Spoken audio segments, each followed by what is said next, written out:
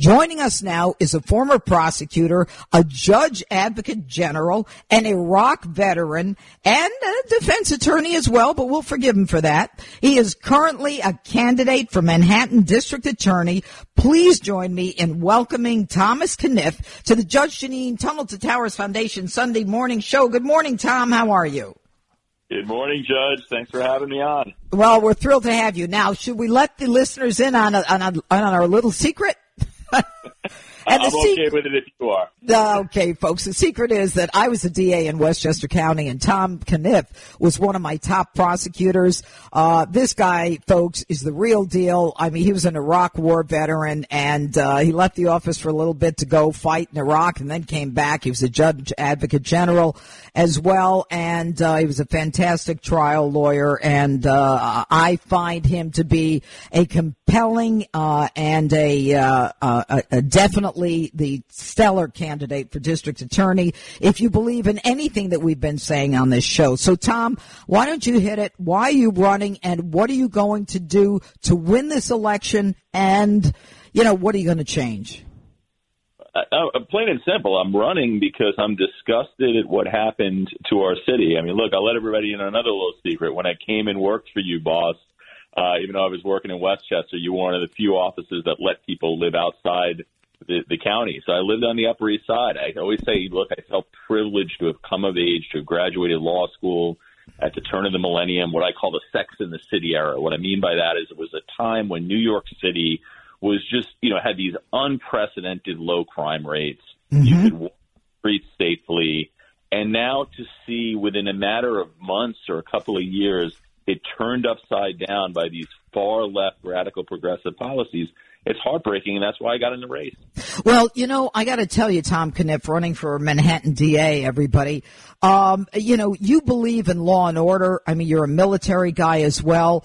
What do you do? I understand that Vance, the DA now, has sent out a memo for all the protesters and said, we're not so much interested in the protesters who've been arrested last summer. We want to go after the police if there's any claim of abuse.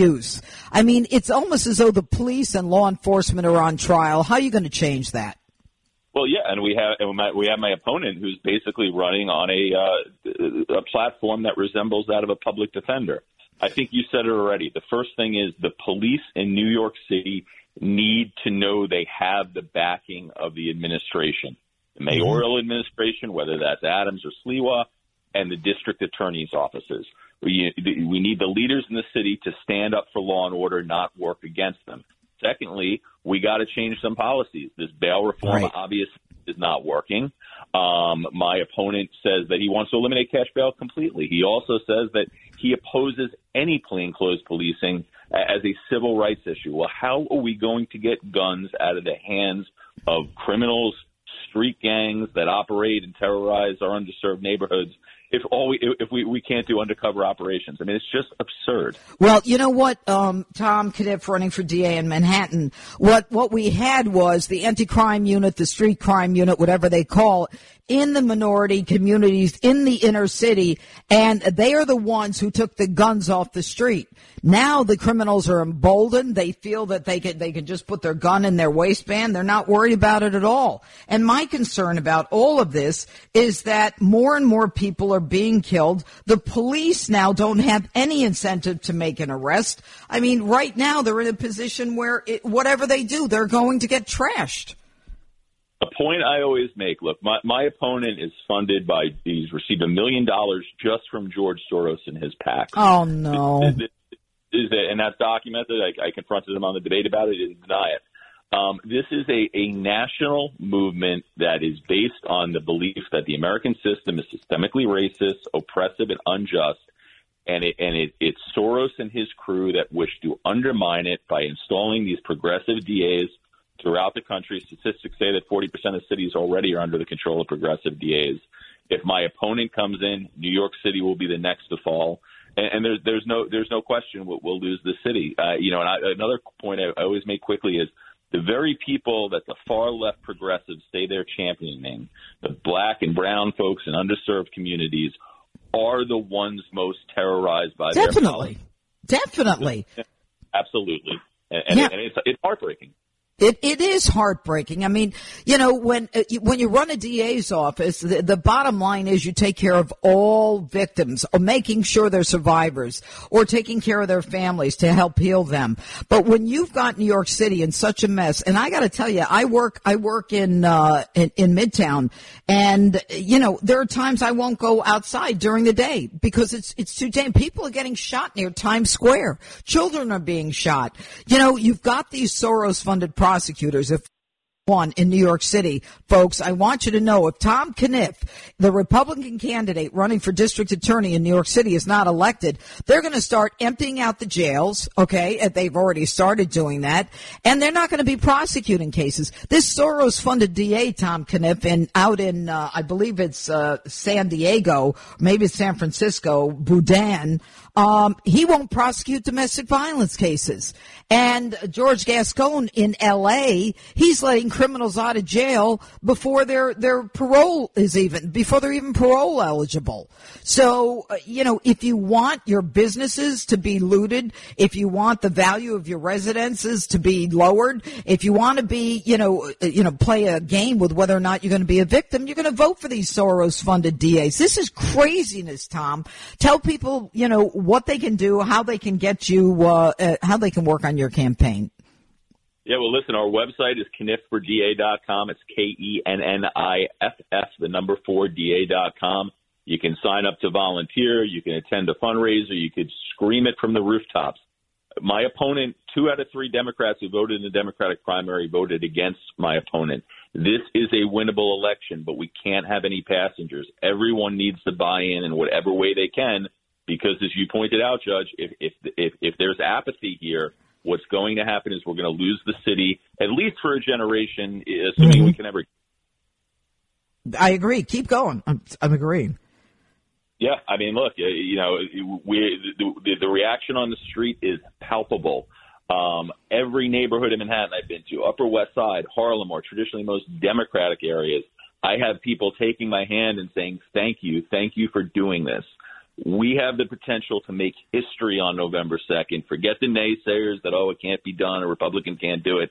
That's nonsense. This is a moment in time when crime is the number one issue on Democratic voters' minds in New York City. They don't want any more of this progressivism. I'm a common sense former prosecutor, defense attorney. I get fairness, but I know we need law and order. The city can't survive without it. Well, you know what's interesting, Tom Kenniff, is the fact that this Governor Hochul right now, she's got a new Less is More Act, which eases punishment for parole violations. And homicidal wants to repeal bail reform laws. But at the same time, her lieutenant governor disagrees, and he feels that the police should continue to be defunded. I mean, they talk out of both sides of their mouths. Well, it's very important to keep in mind. Look, when bail reform was first proposed, I said, look, this is just a prelude. This is a teaser. What these folks want is no prisons at all. Now, right.